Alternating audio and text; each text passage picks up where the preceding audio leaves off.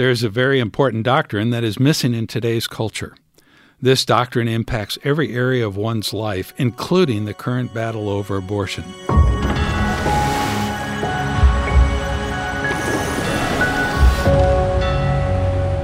Welcome to Kingdom Currents.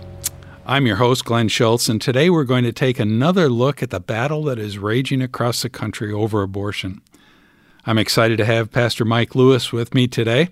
Mike is the founder and pastor emeritus of Cathedral of Praise Church here in North Charleston, South Carolina. Pastor, welcome to Kingdom Currents.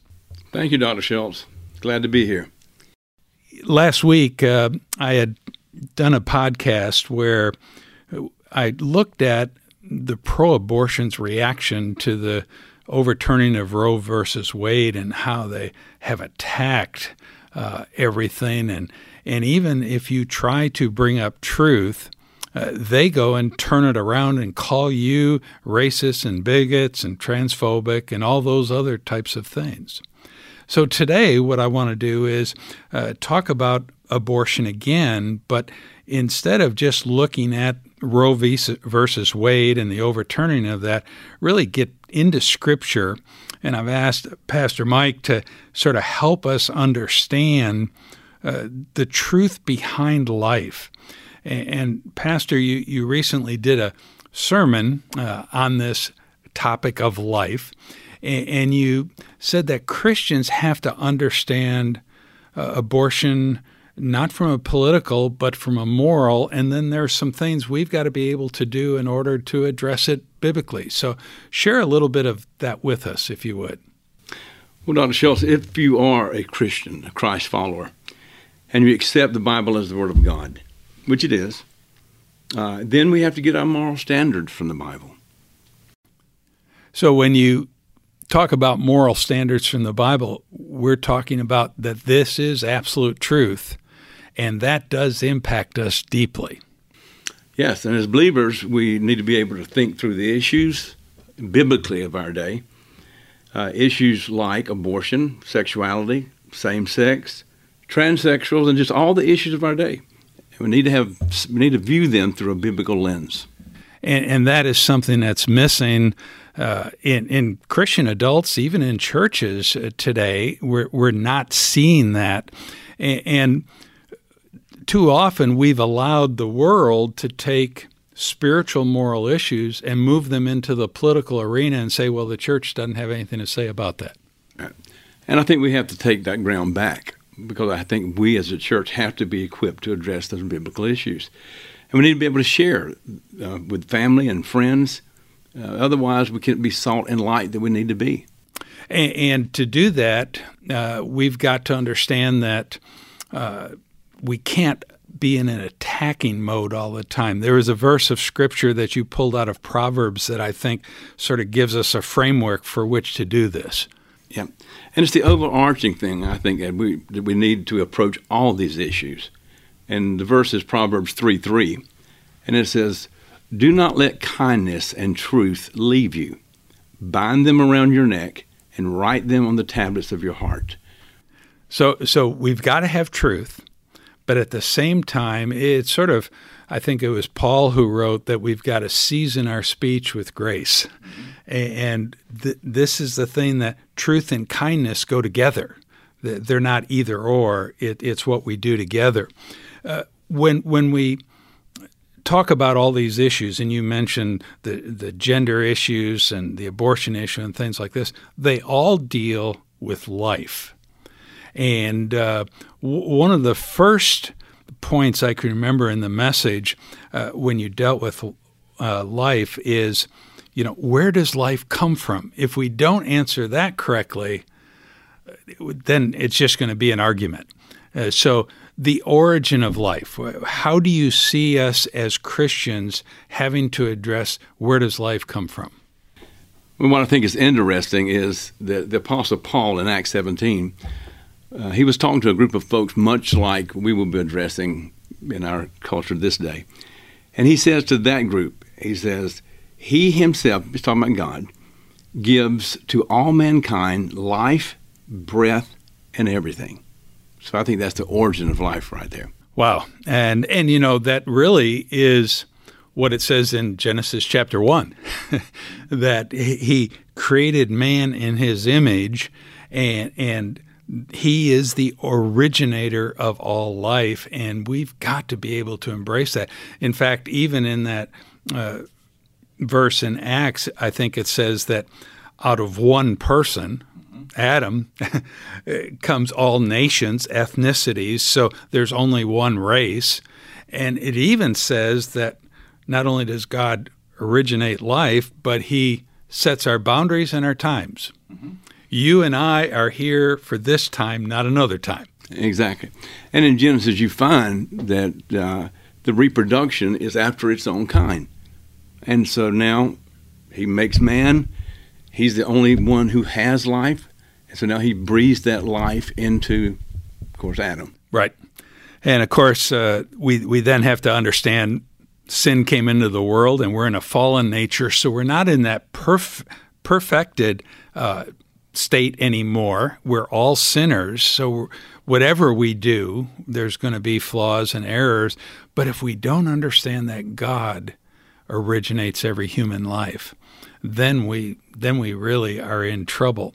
Absolutely. The second point that you talked about was the fact that once you understand life comes from God, and therefore it's sacred to him, that there's value in life, that God doesn't create something without meaning, I guess I'd have to say. The value of human life, how do we as Christians need to approach and understand the value of human life? Well, going back to the verse you mentioned in Genesis 1, 26 and 27, it talks about the fact that man is made in the image of God, that we're the image bearers. In Latin it's called imago Dei. It is the thing that man has that separates him from all other creation, is that image-bearing thing that gives man value. And when you talk about that, it really is the missing doctrine even in the church today. We don't hear much about it. Absolutely. I totally agree. So sort of expound on that. How does being made in the image of God in your mind impact whether it's abortion or transgender or just how we value each other? Well, and I think it's that image-bearing thing that we have that gives us our spirituality, it gives us our morality, and it gives us the things that we got from God that we carry. Now, within that comes the value for one another as well. And when you talk about people are all the social justice issues and things like this, they try to classify us by all kinds of things rather than just saying, you know what, we should be valuing people because they have inherent worth and intrinsic value just from the fact that they are image bearers of God. Absolutely. I totally agree. And where does this life begin?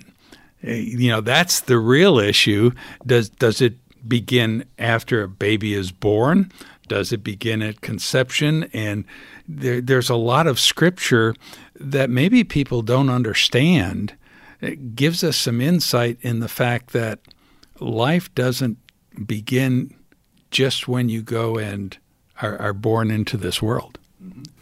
One of the scriptures that I used that I found interesting was in Matthew 1:18, and it refers to the birth of Jesus and that Mary had been betrothed to Joseph before they came together, and she was found to be with child by the Holy Spirit. And what I found interesting is the Holy Spirit is the one who started the whole thing, and he had the embryo planted, so to speak. Then I asked this question: when the Holy Spirit provided the seed for Mary, and she conceived, when did Jesus become Jesus? Was it the first day? Was it the first month? Was it after 3 months? Was it when he was born? And I personally don't think you can separate Jesus. I mean, he is who he is in totality. And so I think day one, Jesus was there. And so when you apply that to you and me, day one, when we were conceived, we had that intrinsic value and that inherent worth because we then were the image bearers of God, not fully developed. I hear a lot of the attacks against the pro-life movement where they say, well, it's not so much when life was conceived, but when the child becomes a person. They've got to be fully developed. Well, guess what? I'm still not fully developed. So does that mean that, I'm not a person? And it's critical to understand that personhood starts with conception. It's there. There's other scriptures that refer to that. So, it's not a matter of when is it right to kill a person. It's never right, and therefore it's not right from the time of conception. And that sort of leads us into that third point, that God didn't create us without purpose, so there's purpose to life. How would you sort of flesh that out? Well, again, back to Jesus, people will say, well, he was pre-existent. And so, yes, he was pre-existent. And he went through the developmental phases in the womb just like anyone. But as he became more fully developed, he didn't become any more Jesus. He didn't become more Jesus when he grew a leg. He didn't become more Jesus when he was at this phase. He was Jesus from the start. And so I think God, with us, he knew us as well, pre-existent, so to speak. We have a scripture in Jeremiah that says that before I formed you in the womb, I knew you. And so people will ask the question, how do they know him? Well, God, it doesn't live in a time-space world. So God, in his imagination, in his mind, who knows all things, knows us, thought about us, before we were ever in the womb. Our whole life, I think, played out. And so he knew us.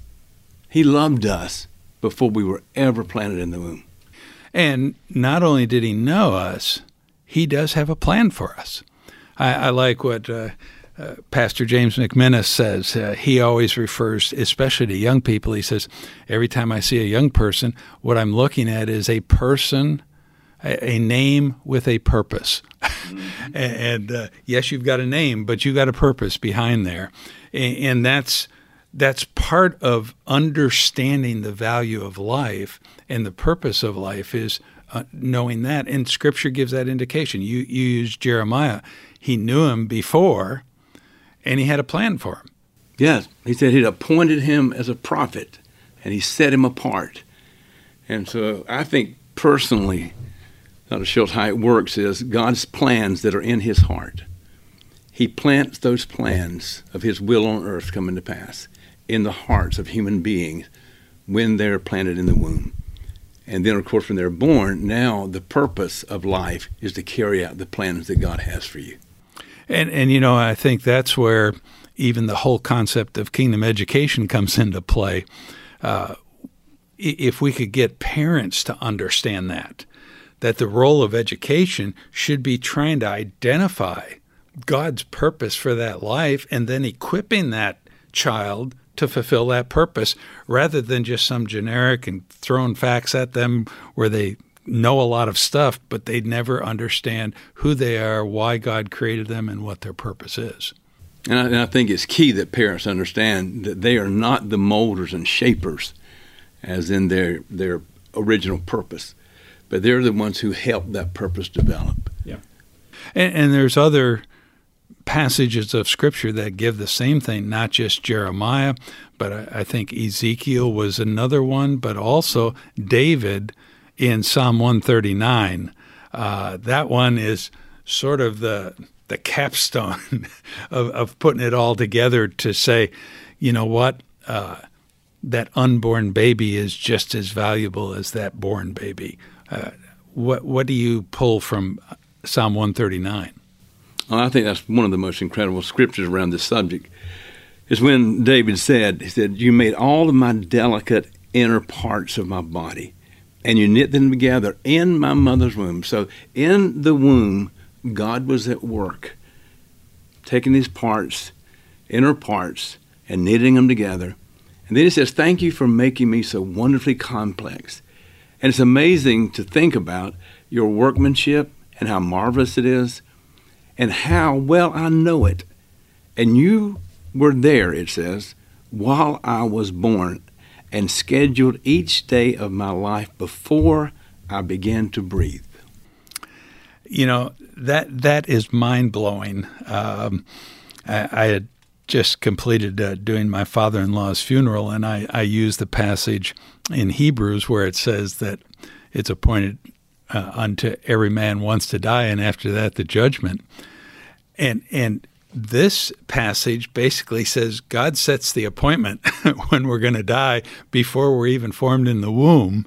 And you know, we shouldn't be acting foolishly because we could end our lives. But at the same time, if we're living our life out for God's glory, we can't add a day to it. We can't take away a day to it. All of that comes even before that child is born. And I think that sort of, you know, sums up not the pro-life political position, but what is the biblical position on human life and abortion. Why is this doctrine, this being created in the image of God and God forming you, so critical to the church today? How would you answer that? Because I think that whole doctrine is where we get our understanding of life, meaning of life, purpose of life. Again, God's goal in sending us here. And so now when you deal with the abortion issue, you're not only dealing with the taking of a life, you're dealing with God's plan. You're dealing with a person's purpose, which ultimately was God's purpose in sending them. And so in all three categories of life, the source of life, and purpose, now you're dealing with it. You know, and we have fallen so far. You wonder, okay, can we retrieve? Can we get back? Of course, we know if people will repent, turn to God, He's going to empower them to get this right. But the battle over abortion isn't going to end with this ruling. And now it's going to go to states, and we're going to find a lot of fighting, a lot of attacks, a lot of debates. And for us as Christians, again, let's go back to that verse. We've got to make sure that kindness and truth are joined together, but we've got to know truth. It's important that we know God's Word. If you were to give a closing comment to those that are listening about this whole issue and what you think the answer is, what would you say? I would say I think it's time for us as Christians to step up to the plate. When He called us to be light, and what's interesting is the way He used that scripture, and He's talking about you can't put something over it that dims the light where you can't see. And so in this generation, in this time, our purpose that we have been sent for, in part, is to be that light to this society. And so I don't think it's any time to back up. I don't think it's any time to lose your voice. I think it's a time that we become even more equipped so the light can be even brighter. And we're going to end on that last statement. We've got to be more equipped. It's not just a matter of just speaking up and giving our opinion. We've got to be equipped with truth. And that's why we have Kingdom Currents. I want to thank people for tuning in to this podcast. I hope you share it with others and get this message out that it's not an issue of politics. It's not an issue of just abortion. It's an actual issue of what is human life and why God created it and how valuable it is. I hope that if you want more information on Kingdom Education Ministries, you will visit my website at kingdomeducationministries.com. And until next time, I pray that God will bless you as you dig into His Word and try to understand the meaning of your life.